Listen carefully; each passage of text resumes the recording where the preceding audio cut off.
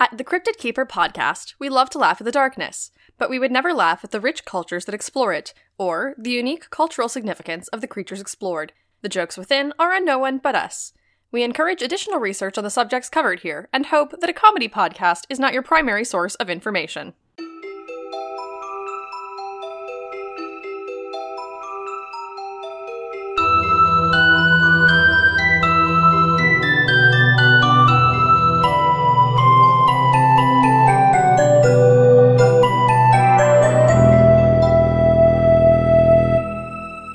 Welcome to the Cryptid Keeper podcast, the podcast for cryptids and their keepers. That's us. And if you're listening, that's you too. Did you want to give that one more go? No, I'm just going to keep going. I'm Alex Flanagan. And I'm Addison Peacock. And this is some semblance of our podcast. Careful, don't laugh too much. People get mad when we do that. Oh, you're so right. Serious business. This is a very, very serious podcast. Welcome to the wonderful world of cryptozoology. This is a very serious... Be your guide through the... Okay. This is an NPR look at cryptozoology. This is a very serious podcast. This is Big Picture Cryptozoology. For serious NPR. people. I'm Terry Gross. Ah, damn it. I was going to be Terry Gross. No, I'm Terry Gross. No, I'm Terry It's Gross. my NPR sona. And persona. Then I'm very gross. Oh. Very disliked sister. I don't love that. Thank you guys for sticking with us through an unintentional hiatus. Life has been a little bit crazy. It's mostly just been like scheduling stuff, so I'm happy to finally get to this week's cryptid with you guys, which is mine. Hello, hi. Which I picked out several weeks ago, and then we just, like, again, life has gotten in the way. Addison graduated from undergrad, so that's like a whole thing. That was a whole thing. Like a huge big deal. We're very proud of her. Thanks. And by we, I mean me and all of our listeners. I'm just sort of assuming you guys are proud of her. You should be. It's a big deal. I was pretty hot before, but now I'm 1 degree hotter. How have I never heard that horrible joke before? It's really, really bad, actually. Yeah, Someone said it to me, and it made me feel kind of good, but I was like, what if it's saying it is kind of feels bad? Well, I don't mean to hurt your mellow. It's okay. But now I have a piece of paper that says I spent 4 years learning stuff. Isn't it great? Yeah, now I have a completely, very, very useful degree in musical theater. And here we are. So there you go. And now I'm going to go do 3 more years of school. Now you're in the real world. Nope, I'm going to go do more school. Now you're 3 years away from being in the real world.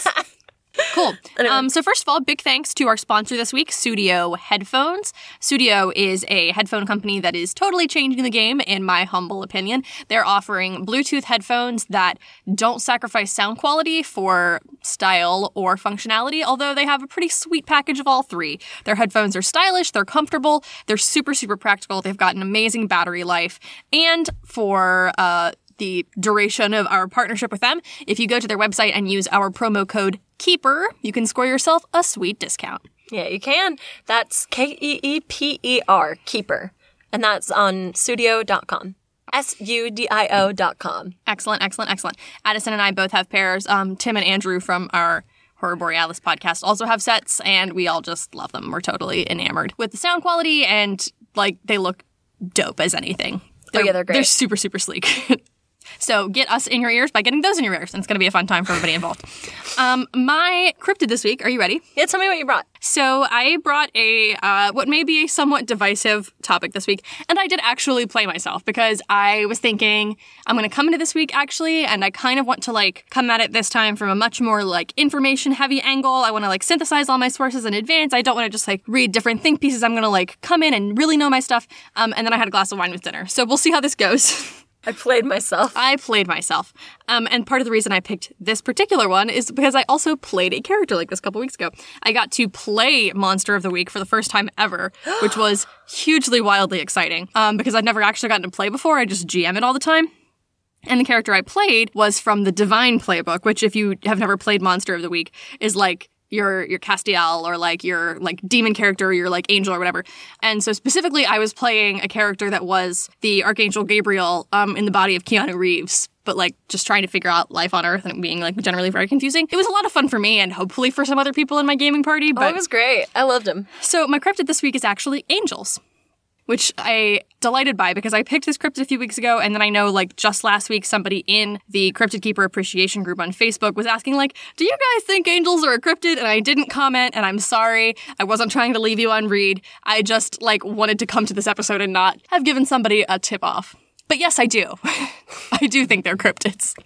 And we will talk about exactly why that is. We're going to get some fun tweets about this one. Yeah, no kidding. Where do you stand on this? Do you agree with my broad classification? Well, I think especially given more traditional biblical interpretations, like looking back at like the Judeo-Christian tradition, that they are way more monstrous than they are like divine. Obviously, they're divine, but they're portrayed as being very like monstrous and unknowable and stuff. And I do think that opens the door to considering them sort of in that world. Yeah, totally. So one of my personal pet peeves about angels, I don't consider myself to be like an angel expert by any means, or at least like I am more of one now than I was 2 weeks ago. Yeah. But I did find them super fascinating when I was growing up. And for a while I went into like this super deep dive on them. And the thing that has always bothered me about people's perceptions of angels, and I actually did find out in my research that this is like partly, it's a widely held sort of misconception or oversight, although there are a couple of very specific religious traditions in which this is like a part of their belief system, so I'm not trying to drag anybody. If you are a practicing new Christian or if you are a Latter-day Saint, I'm not trying to like harsh your mellow in terms of your beliefs. Like, your beliefs are your beliefs, and I'm not telling you that those are wrong. I am saying from a textual folkloric standpoint, something that is often misinterpreted is that angels are like humans who are now in like a different phase, right? People will be like, oh, you know, grandma died and now she's a guardian angel watching over us. Categorically untrue. Angels are a completely different class of being. I'm sorry, just the wording of that. I'm like, oh, did you think your grandma was an angel now? You're wrong. Bye. I'm sorry. It's kind of a downer. Like, I'm not telling you that your grandmother is not in the afterlife. I'm not telling you she's not watching over you. Oh, no, I'm just telling you that whatever she is while she is doing this is not an angel. Angels are a completely different class of being. Just like you wouldn't look at your dog and say like, oh, I hope that someday you turn into a Bulbasaur. Like, they're just different, right? They're very different things. Oh, yes, very much. Well, I was going to say like, a cat, but then I was like, well, no, because some people do believe in reincarnation, and so I'm not trying to like. I realized I trapped myself. Can't wait for one day for my dog to be a dragon. Like, but it's not. I mean, I also think dragons are real. I hope I get reincarnated as a dragon. I mean, but angels are real. Yes, but they are not part of the reincarnation cycle. I was told by a friend of my great aunt's, a late friend of my great aunt's, when I was very young. I did a session. She was psychic, and we did a session with her, and a lot of it I won't like reveal because it was like kind of personal stuff. But I remember she did tell me about my guardian angel, and she did tell me the name of my guardian angel, and I was very confused because I thought my guardian angel's name was like super basic for a guardian angel, and also I didn't know anyone by this name. But she was like, your guardian angel's name is Rachel, and I was like, who's Rachel? But still nice. Yeah, so the guardian... Anyway. Yeah, and we'll get into some of this because it's all very fascinating. Rachel's probably super scary looking, so... I bet Rachel's, like, super dope. So we're going to talk about, you know, what angels are and more specifically what they aren't, because that's a much easier thing to categorize. We're going to be talking about, like, what angels look like, and sort of what angel in a broader sense means. And I do want to clarify again, I hope nobody was, like, turned off from this episode by the mention of angels and just being like, well, I'm not, you know, a religious individual, I don't want to listen. Because, again, this isn't strictly a religious lens. This is, for me at least, much more of a folkloric lens. This is much more of a mythological lens. And I'm not telling you, if you are a practitioner of some angel-centric religion, that you are wrong or that angels aren't like valid in occupying some sort of faith-based space. That's very much a part of their history and very much a part of their identity and purpose. I'm just telling you that for the purposes of this particular exploration, we're going to be talking much more about like cultural footprint. So, first of all, things that angels are not. As we already previously established, they are not human beings who have entered the next phase of their life. That's not part of the angel deal. That's just not what angels are. Angels are a completely different thing. They're a different being. They're a different entity. They're a different, like, entire sort of plane of existence. Sometimes literally, depending on what sort of text you're operating from. There are a lot of texts that have to deal with, like, the mysticism of angels and the mysticism of specifically Judaism that talks about angels as, like, operating a distinctly different plane of existence than humans do. They're not like the little Precious Moments figurines that your grandma has on the coffee table at Easter and Christmas, or specifically the ones that my grandma has on the coffee table at Easter and Christmas. I don't know which Precious Moments figurines yours do, but I'm assuming it's kind of ubiquitous. You know, the little, like, tiny, boys and gals. Oh, I know the little, like, toddler moments. angels. I don't think angels go through some sort of, like, larval stage. I'm sorry, larval. You know, like human larva.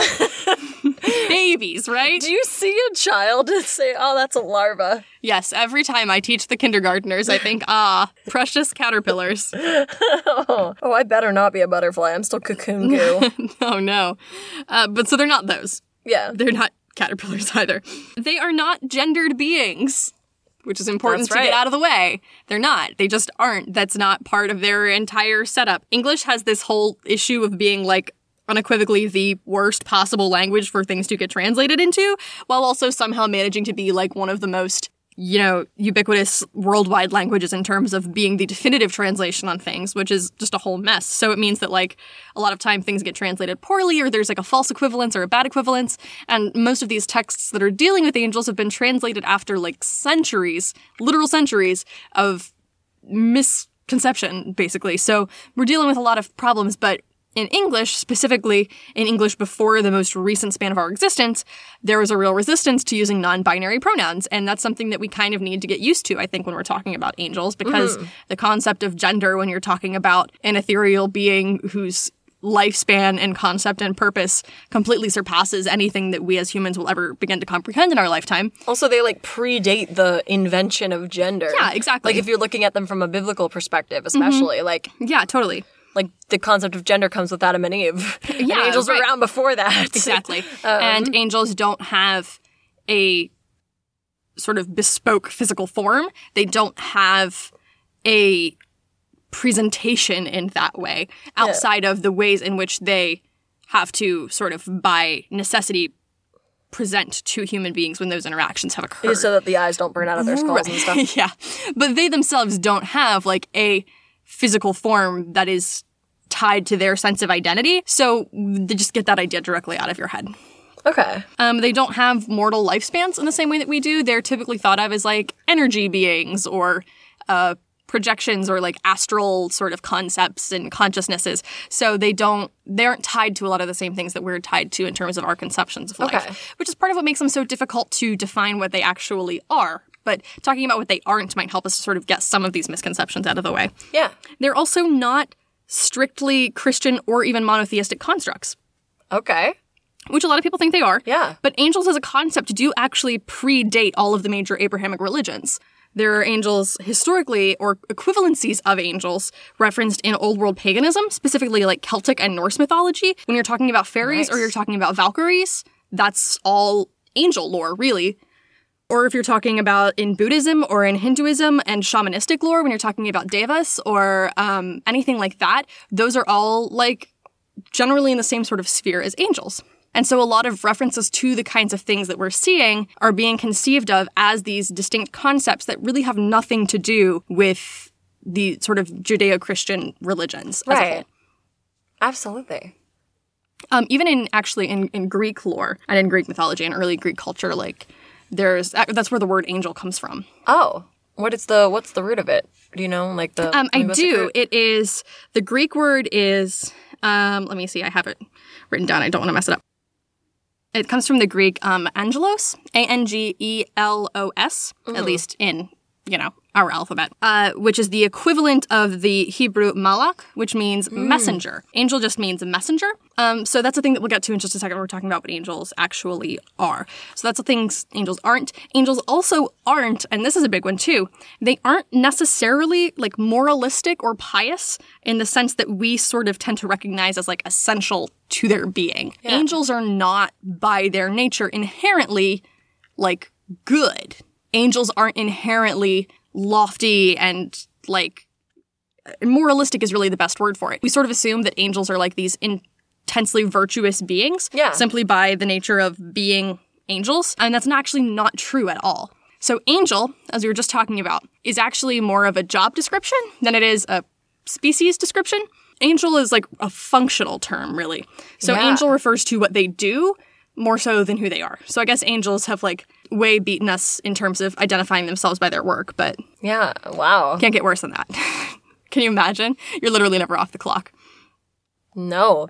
Well, you, like, introduce, like, you meet someone in the first thing, like, you don't even... Hi, I'm a mailman. Yeah, not even name first. What's your name? Mailman. So what do you do? Mailman. Hi, I'm Mike, the mailman of the Lord. Oh my gosh, mailman. Michael Mailman. So our sort of sense that we have intrinsically of like the morality and goodness and the religious nature of angels really more derives from their relationship, at least the way that we perceive it, to the higher power that they're serving. Humans really tend to love like projecting onto things. We love that. You don't say. We love it so much. And we love humanizing things. So it makes sense that when we're faced with this concept that's really not clearly defined anywhere, that we would try to find ways to fit it into our understanding of what that would look like.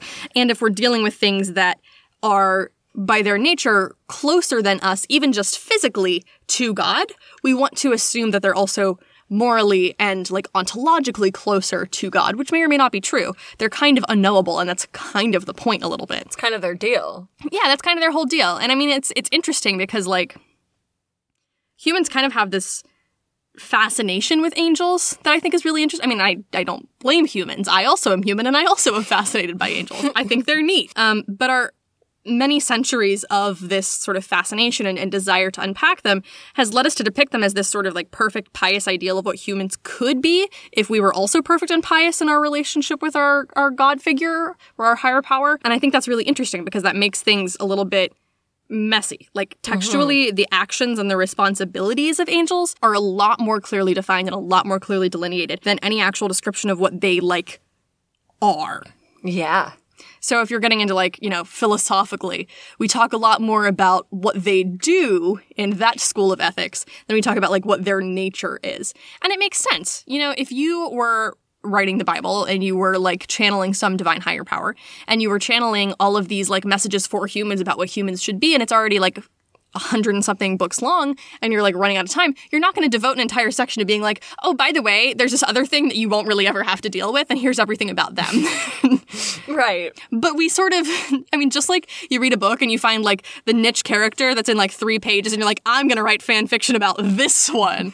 Like, we do that, right? And I think that's kind of what's happened with angels over the years. Hi, Alex. Are you familiar with a film called Michael?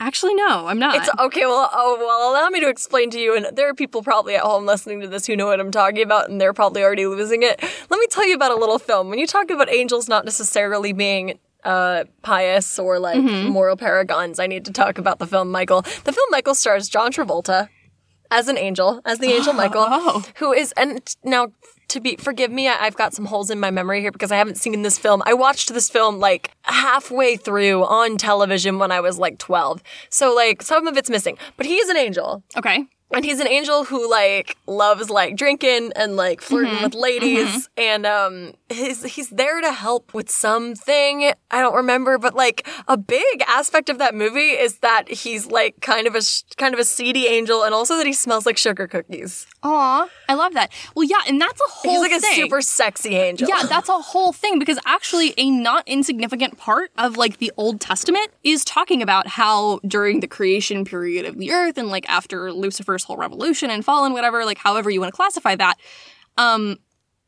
we talk about fallen angels, right? And, like, angels have the capacity to, quote-unquote, fall, which means they have the capacity to not be awesome in terms of their general religious setup. And so, like, angels do seem to have that aspect of free choice. They seem to have that aspect of, like, these are the decisions I'm going to make. And there are some theories, actually, that the sort of fallen angels, as we conceptualize them in that point of the biblical history, are the same thing as maybe, for example, like the Greek gods who came down and were like sleeping with a bunch of humans and like had this sort of power and domain over these various aspects of things that they were handling. It would be very easy for angels in that sense to portray themselves as god figures. And it would be very easy for the same creatures referenced there to also be the characters that make up like the sort of pantheons of all of these various smaller pagan religions.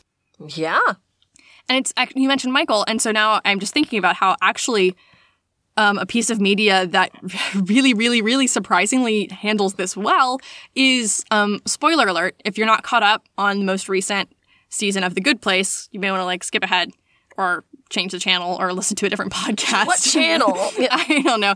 Go to a different episode. Go listen to The Adventure Zone. No, just like skip, or just like keep listening, but skip ahead by like a little bit. No, just I'll give leave. you a notice when it's safe to come back. I'll like do a little like, hey, what's up, guys? Welcome back. Work? Okay. They can keep skipping until they hear me say, hey, guys, it's okay. Okay. Sure, we'll do that. But anyway, a show that actually handles this super well is The Good Place.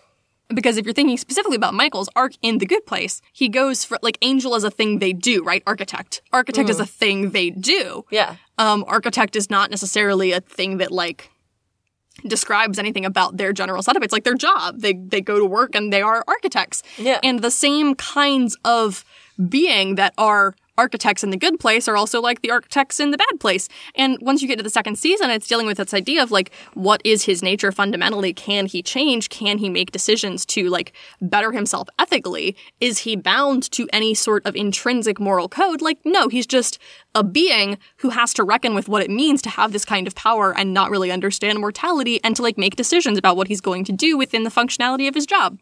Yeah. That was also, like, not even that spoiler heavy, to be honest. Well, I mean, yeah, but, like, if you haven't watched the second season, you haven't been on that journey. That's true. So anyway, it's safe to come back. I didn't know how much we were going to talk about it. Oh, I wasn't sure. I didn't know if you had anything to add or if it was just going to be me going off about my feelings for Ted Danson for, like, a hot minute. Oh, man, what a handsome man. I do love Ted Danson. And he's also just great. So kind. So good. I mean, he's Ted Danson, yes. Okay, now it's safe to come back because we're talking about Ted Danson. It's safe to come back. We're talking about Ted Danson and how well he wears a white suit. He really does, though. He looks great. It's a great look. I could do without the earring in that one scene. You know the scene I mean. Anyway. It's perfect. I don't know what you're talking about. Not. Okay, anyway. So that's a whole bunch of stuff about angels. Another thing that's really fascinating, end of episode, bye guys. Another thing that's fascinating about angels, and this is most specifically a fascinating thing about, like, again, Judeo-Christian religions, the Abrahamic religions, and the way that they deal with it, and not so much with other religions. But since that is, like, the main focus through which a lot of people, religious or not, have come to understand angels, I think it's a worthwhile one to explore. Okay. Which is the idea that, like, we have this need and this desire to depict biblical scenes and, like, biblical characters and things and portrayals as, like, these beautiful, sweeping, like, works of art or landscapes. But then also, like, we're not supposed to do that because then we are close to, like, making, you know, depictions of them that we might end up, like, coveting or worshiping. And so then we feel guilty about doing it. But we don't want to, like, not make them perfect because that would be, like, sacrilegious. So there's this actually whole history of, like, buck wild stuff. It's a difficult needle to thread. Yeah, where you're dealing with, like, shoot, I want to make the angels hot. But, like, not too hot. But, like, if I don't, is that an affront to God?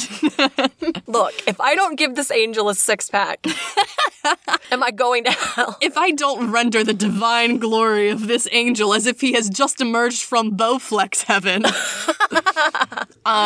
So it's fascinating because a lot of the mental image that we have of angels is, like, a very specific school of thought when it comes to rendering them, right? Like, we're used to seeing, like, Sistine Chapel angels. We're used to seeing Renaissance art angels who look like ridiculously stacked humans with wings. I'm used and to soft seeing, faces. Here's what I'm used to. I'm used to either fat babies with wings, fat naked babies. Cherubs, yes. But, like, with usually, like, inexplicably, like, the build of an adult man because no Renaissance painter has ever seen a baby. Right. Or, like, Swedish swim team members from the Olympics. Like, Swedish Olympic swim team members with wings. That's, like, it. One of my very favorite things about, like, Renaissance era art is that you weren't supposed to, like, be looking at people's naked bodies, but you were supposed to be painting them. So you just end up with all these buck wild interpretations of what muscles look like. Or what breasts look like, which is they're like, what is a breast? What if we took a man and we stuck a couple cantaloupes on there, on top of the pecs? It's insane. Not even cantaloupes, like oranges. One of my favorite things, and I was actually just having a conversation about this with my brother the other day, is babies in old paintings, because people don't know what babies look like. They're like, you mean very small, very stacked men, right? And so you'll find all these pictures where it's like the mother is lovingly rendered, and then the baby Jesus is, like, ripped. And their proportions are literally just the proportion of, like, an adult man, but small. A tiny adult man with a giant head. And, like, the proportions of the body are so wrong and also very muscular, and it's really uncomfortable. It's one of the most confusing things for your brain to look at. And it's just like, has nobody seen a baby? Do you know what I like even more than the babies? Is it the cats? They own cats and they don't know what cats Beautiful look like? still lifes of, like, lovingly rendered, like, photorealistic almost flowers and fruit, and then a cat that looks like a loaf of bread. You know what a cat looks like, right? Oh, for sure. Definitely, yes. It looks like a loaf of bread with a strange lizard face. I for sure know cats. Oh my gosh. So, that's actually a very good segue because the next, like, sort of topic of discussion is what do angels actually look like cats? What do they look like? Do they look like cats? Probably not, but maybe. Oh, well then why are we even having this conversation? When we're talking about the way that angels look, the thing that sort of, like, makes sense to me, I just think of it as, like, that galaxy brain meme. You know what I'm talking about, right? Yeah.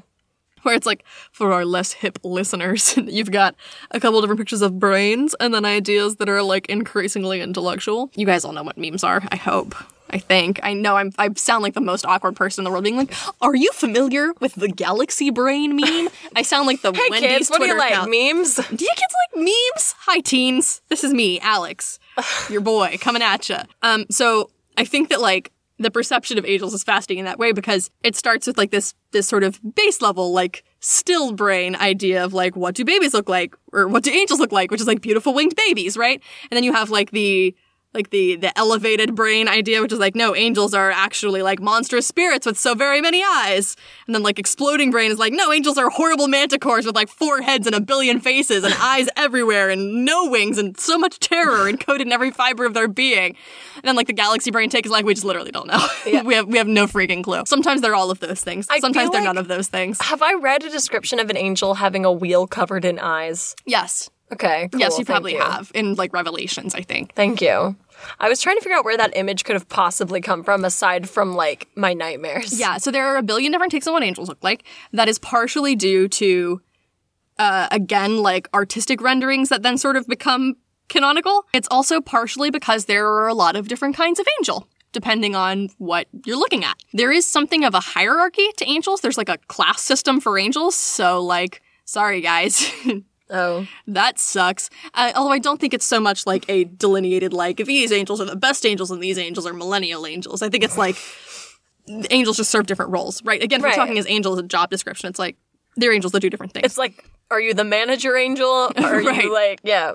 I'm just an entry-level angel.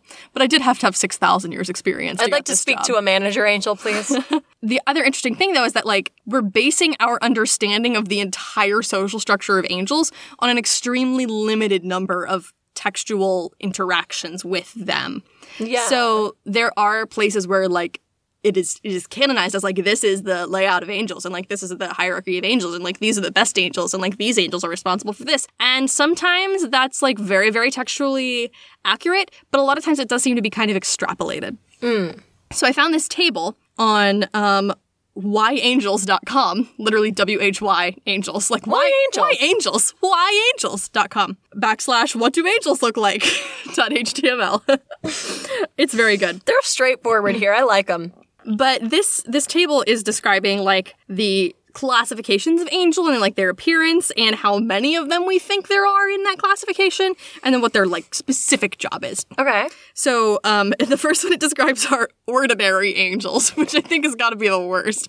We're like, oh, I'm an angel. Oh, what kind of angel are you? Oh. It's an ordinary Next angel. question. And what's up, guys? My name's, what's the name of another angel that isn't Michael? Gabriel, sorry. There you go. What's up, guys? My name's Gabe. I'm just an ordinary angel. I'm just an ordinary, average teen angel. Teen angel. Teen angel. That's definitely already a movie, right? Well, Teen Angel's the character in Grease that sings Beauty School Dropout, a song that is, like, way meaner than it needed to be. Does anyone want to talk about how Teen Angel in Grease is really mean to Frenchie for no reason? Yeah, it's super Like, weird. I get that she needs a wake-up call, but he's mean. There's literally a part in Beauty School Dropout, sung by Teen Angel, in the critically acclaimed film Grease. I believe he's played by Frankie Avalon in the movie, which is hilarious because it's Teen Angel, but he's like 35-year-old to 40-year-old Angel in that moment, but like... You know, teens. You know, that's mean. He might be like 30, but he's like an adult man. And like visibly older than everyone else on screen. But yeah, but also how old was everyone else in that movie? Yeah, but that's true. So he is definitely like 40-something because he looks older than them. He doesn't, like, if they're teens, he looks older than them. Yeah. But, and I put air quotes on teens, but there's a part of that song where he pretty much just tells Frenchie she's ugly. He's like, you think you're such a looker. And I'm like, where are your thousands of eyes, Frenchie? You're nothing. Oh, you did your hair pink? That's cute. My hair is made of fire. My hair is 16 different colors that you have no concept of. Only a mantis shrimp can see the colors of my hair. All right. Oh, amazing. So I'm just going to read these descriptions to you verbatim because there's no way I can top them. Do it. So, ordinary angels. Appearance. Handsome young men. No wings. So just hot guys. Just hot boys. Number, thousands plus. Role, messengers, jailbreakers, rescuers, etc. I really don't understand how these are different from just regular hot guys. That's why they're ordinary angels. Here's another are they just good. talking about Chris Evans? It's possible. All right. Here's another one. Archangel / Michael. Handsome young men. No wings. I'm starting to see a really uncomfortable parallel here that John Travolta is involved in a lot of angel-based media. Oh, weird. Number, probably 1 or possibly 7. Which I'm getting from this is that there is 1 Michael. There are possibly 7 archangels if those all are the same category of thing as Michael. So there's, between 1 and 7. Probably 1, possibly 7. Role, to protect the Jewish nation and herald the second coming. Okay, next type, Gabriel. Again, handsome young man, no wings. None of these guys have wings. Number, only him. Role, God's special messenger. Aw. Nice. Here comes a special boy. All right, And here comes a special boy. Okay, so now we're getting more into like broad categories. Yeah. The seraphim. Oh, I know about the seraphim. Yeah, also known as the ones of love or the fiery ones. Their description is 6 wings, 2 covering their face, 2 covering their feet, and 2 for flying. Why do they have feet wings? Yeah. Is that what they have instead of shoes? Number, more than 1, possibly 4. Nice. And role is being around God's throne to sing his glory. Oh, they just sing. How extra do you have to be? Alex. I love it. I think it's amazing. You were talking about, like, instead of wearing shoes, like, having wings on their feet, and I just wanted to do a callback to when we were talking Hermes. about... Yeah, exactly. Thank you. I love Hermes so much. Me too, I will man, take me any too. opportunity to talk about Hermes. Hermes is good.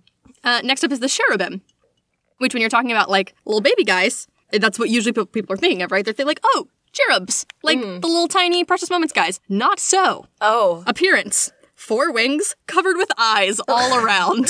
So not, in fact, naked babies. Not, in fact, naked. Well, or maybe naked babies with wings and just covered in eyes. It's impossible to say.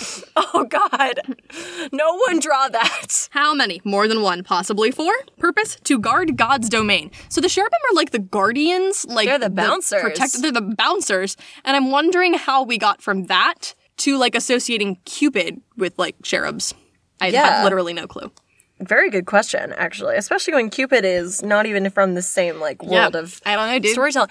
Also, that would explain why they have so many eyes. They gotta keep an eye on everybody. Oh, yeah. They literally have one eye for every person. I don't see your name on the list. Can you check again? No, that won't be necessary. I'm still looking at it.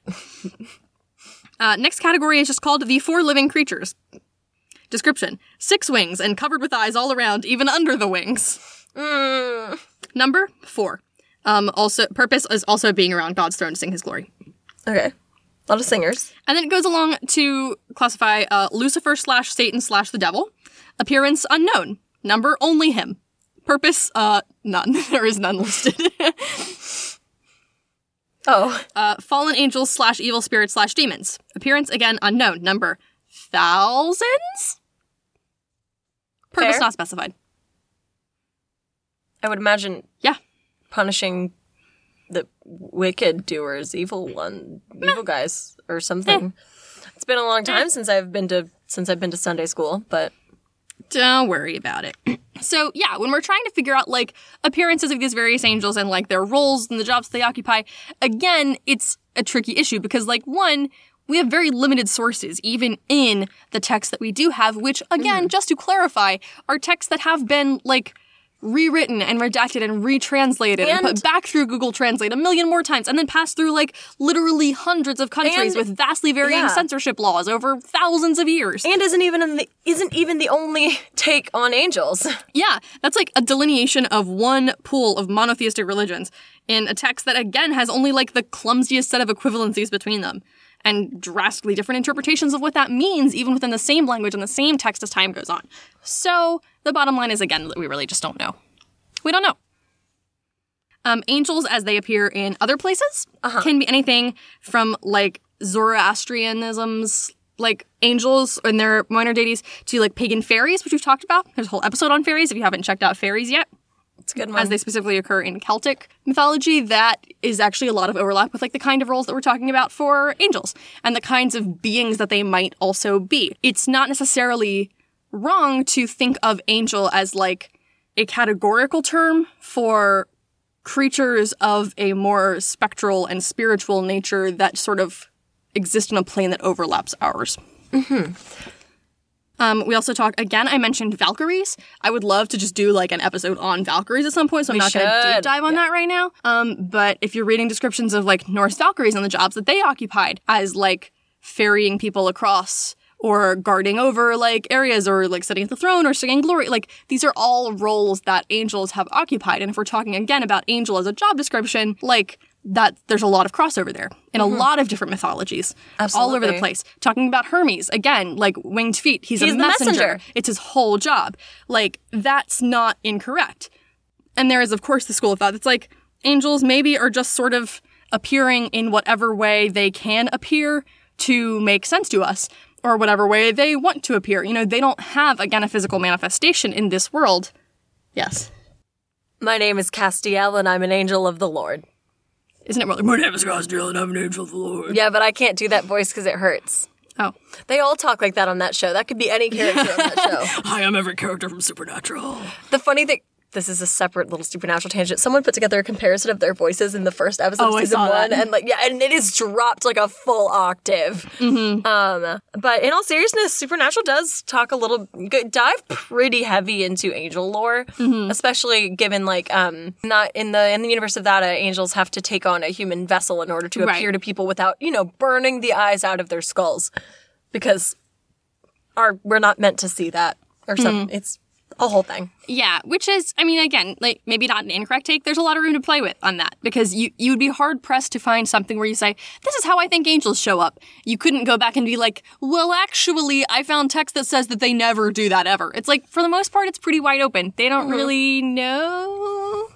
And where we can sort of really start to see that is that I have actually some angel sightings. I was going to ask. Okay. Yeah, there are a bunch. And so what I want to start with actually is an interview with somebody who, and let me pull it up for you. I don't want to do you dirty in terms of the description of what this individual is doing. Thanks, but dude. This is an interview with someone who was collecting a whole bunch of experiences from people who had angel encounters, which I think sort of synthesizes really well a lot of the commonalities as well as some of the differences between them, and how these experiences have come from people from a vast variety of religious and non-religious backgrounds. Well, I know a lot of people, and I spend a lot of time with a lot of very like new age hippie types, and I know a lot of people who are not really religious in the traditional sense, and who are way more like, this is a cliche, but way more like spiritual, or like, right, sure, just kind of open to all these possibilities, who are very into the concept of angels.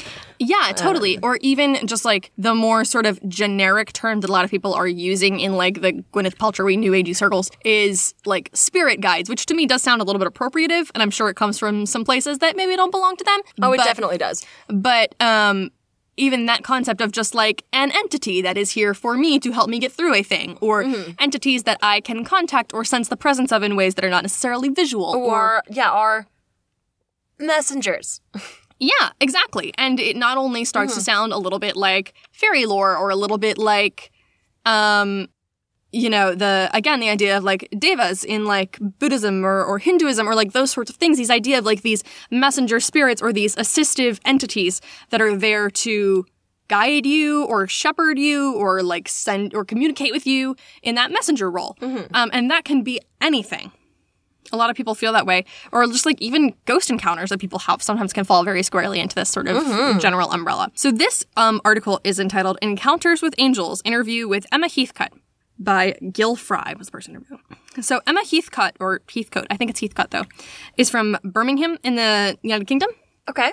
She is a 22-year-old graduate, or was at the time of this article, of theology from Birmingham University, was researching angel encounters and hopes to show that people of all religions and those of none are having the same experiences. After placing advertisements, I was going to say, it's British. Please read it correctly. After placing advertisements in newspapers and religious magazines requesting accounts of angel experiences, she has collected a substantial numbers of testimonies.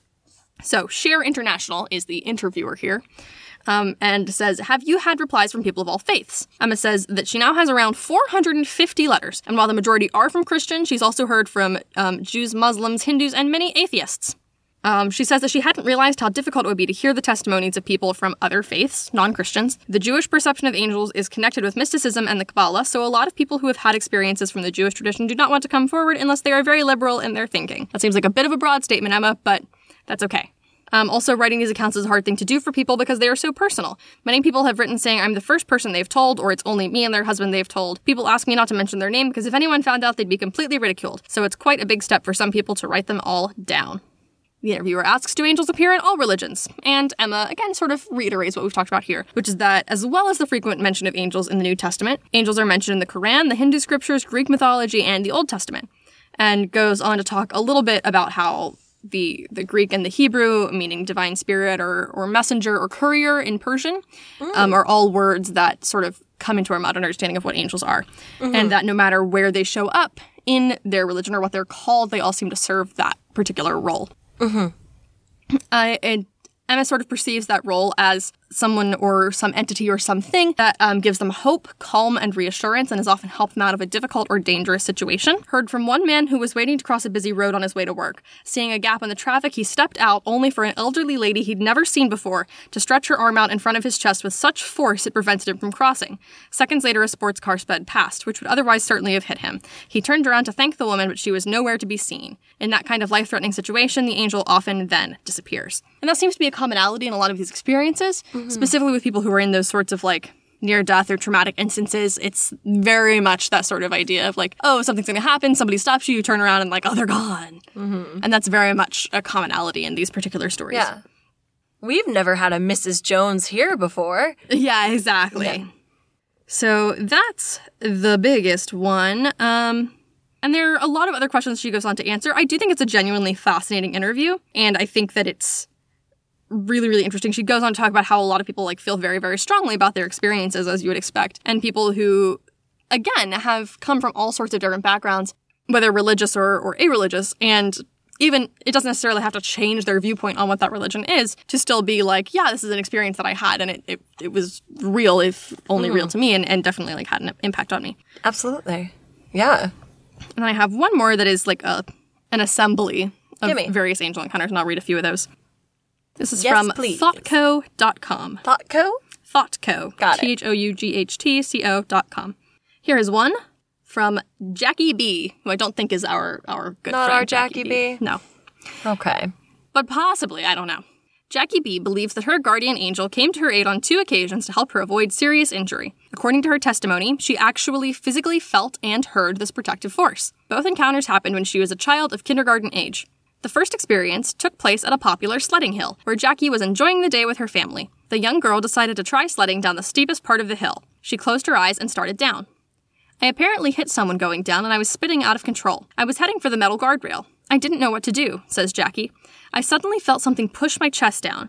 I came within less than half an inch of the rail, but didn't hit it. I could have lost my nose. Jackie's second experience occurred during her birthday celebration at school. She had run across the playground to place her crown on a bench. While running back to her friends, 3 boys tripped her. The playground was filled with metal objects and wood chips. Jackie went flying, and something hit her just below the eye. But I felt something pull me back when I fell, Jackie says. The teacher said that they saw me sort of fly forward, then fly back at the same time. As they hurried me to the nurse's office, I heard an unfamiliar voice keep telling me, "Don't worry, I'm here." Wow.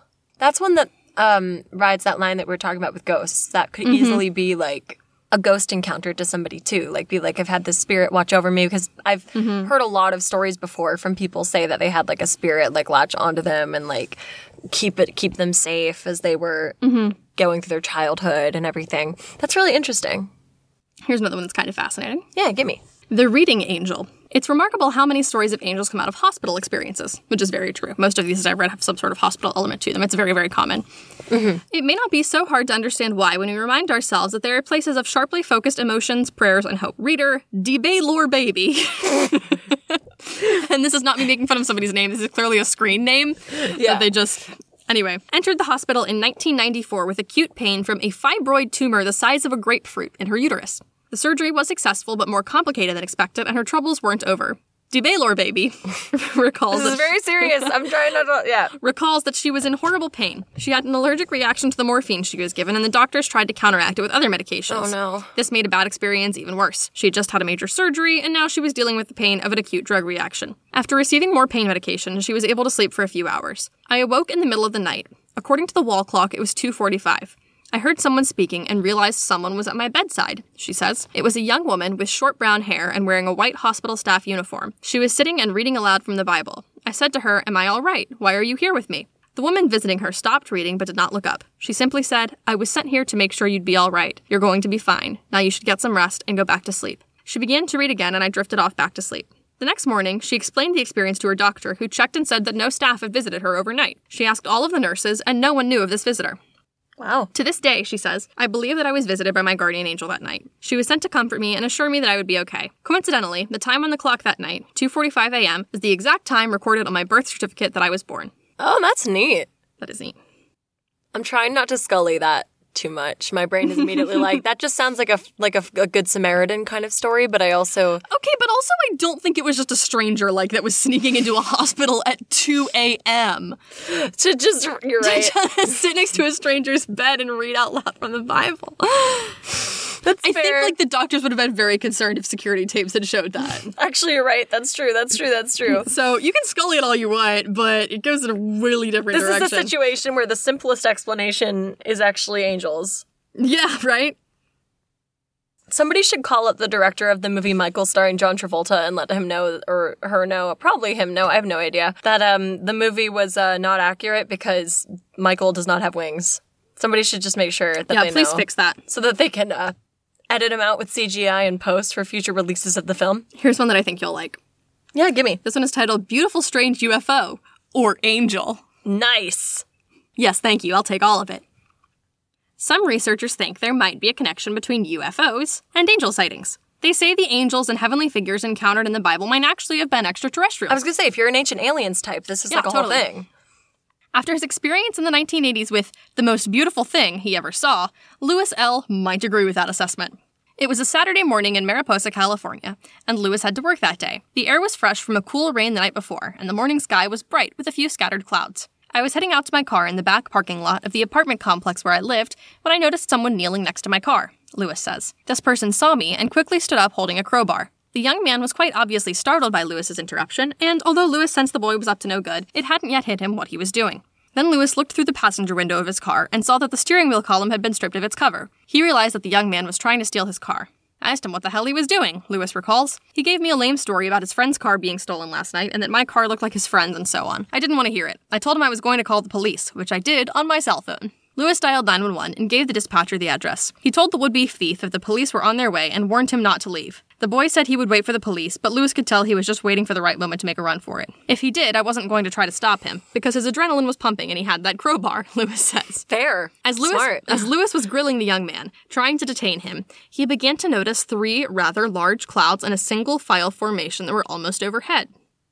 Then I saw it, he says, a shiny object exiting from the first cloud and entering the next, and then coming out of that one. It was shiny, like brightly polished chrome, and moving at a good speed. I couldn't make out the shape. By this time, Lewis was so distracted by the UFO that the punk saw his chance and took off. That's when the object entered the last cloud. From there, it was nothing but open sky. When it emerged, my life changed, Lewis says. There against the richness of the blue sky was a silvery shape that seemed to have arms and legs. It was so beautiful to look at. At the same time, it had the appearance of metal. It looked like some kind of a ship with a strange design. The best way I can describe it is it looked like silverware in the design of the stick men children draw. It was huge, moving fast, and made no noise. As it sailed overhead, some of the limbs would move up and down, giving the impression of being a living entity. It made a couple of rolls, reflecting the sun in every direction. Just beautiful. As it started to fade away from my view, I found myself short of breath and with tears running down my cheeks. It had that much of an effect on me. I began thinking, maybe that's what an angel looks like. Maybe not. Was that it? Yep. Oh my god, that was unbelievable. Yeah, wild. Okay, two possibilities here. Actually, three possibilities here. One's boring and I don't like it, so I'm just gonna say. Okay. One of those big giant like parade balloons has gotten away and it's some sort of shiny man balloon. But other two. I don't imagine it would have that much of an intense emotional impact on someone if it were one of those. Other two options. One, angels are giant metal figures that look like giant, big, shiny boys. Right. Giant, maybe. so shiny. And they fly around in broad daylight in the sun, in the sky. 2, and this is the one I like. Mm-hmm.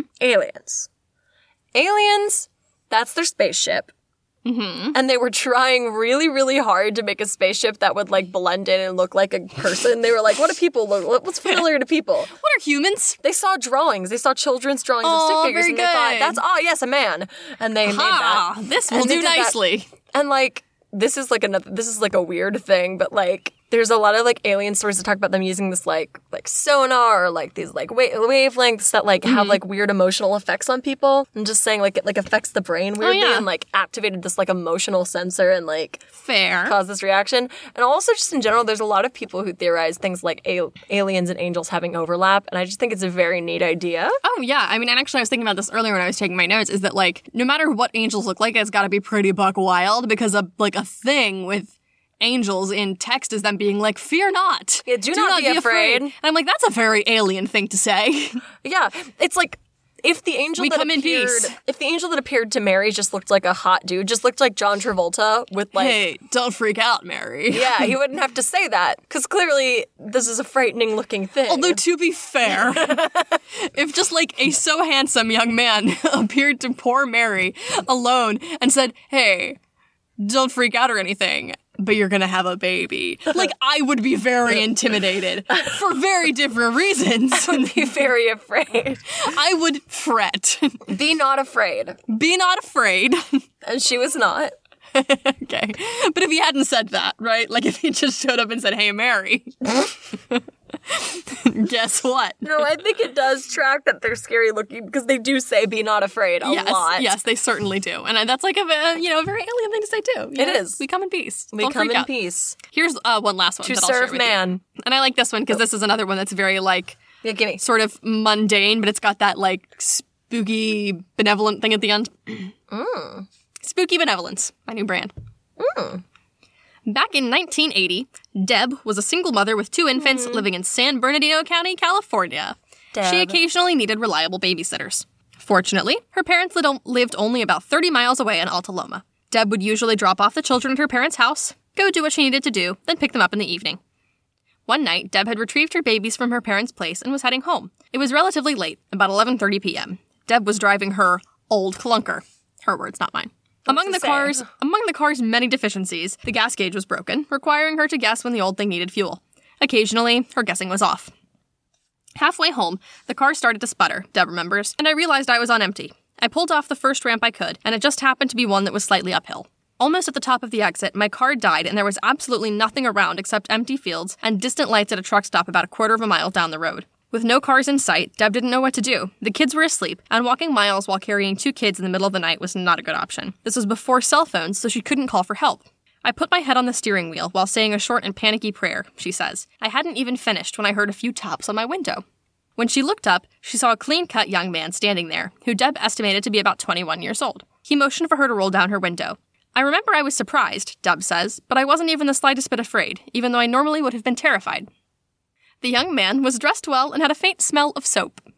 He didn't ask if she needed help. Instead, he told her to put the car in neutral and he would help her over that last small hill toward a place where she could get gas. I thanked him and followed his instructions. The car started moving.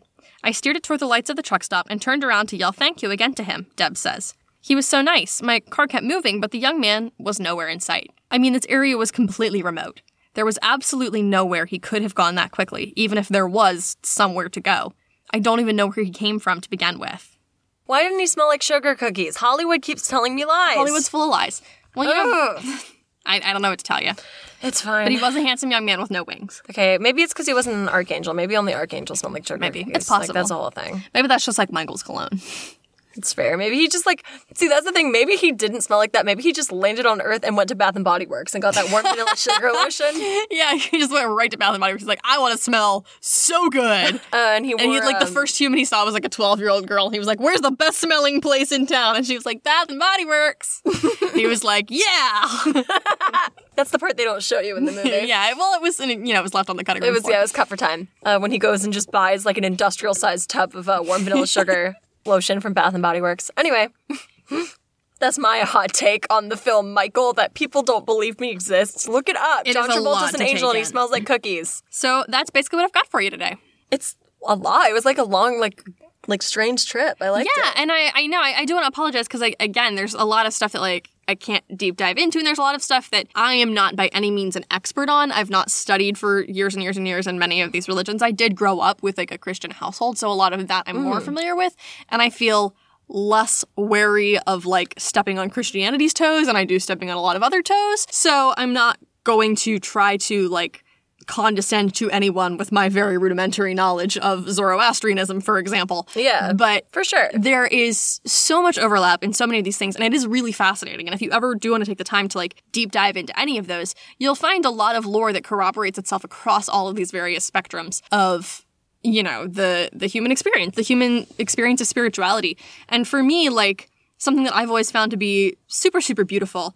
And I don't consider myself to be a religious person, but something that I find really deeply wonderful and deeply fascinating and just kind of beautiful in a sense that doesn't even necessarily have to mean anything is that so many places and so many cultures and so many prophets and so many writers and so many spiritual leaders all came up with the same concepts independent of each other in various corners of the world at various points throughout history with drastically different influences and drastically different lived experiences and coming from different backgrounds.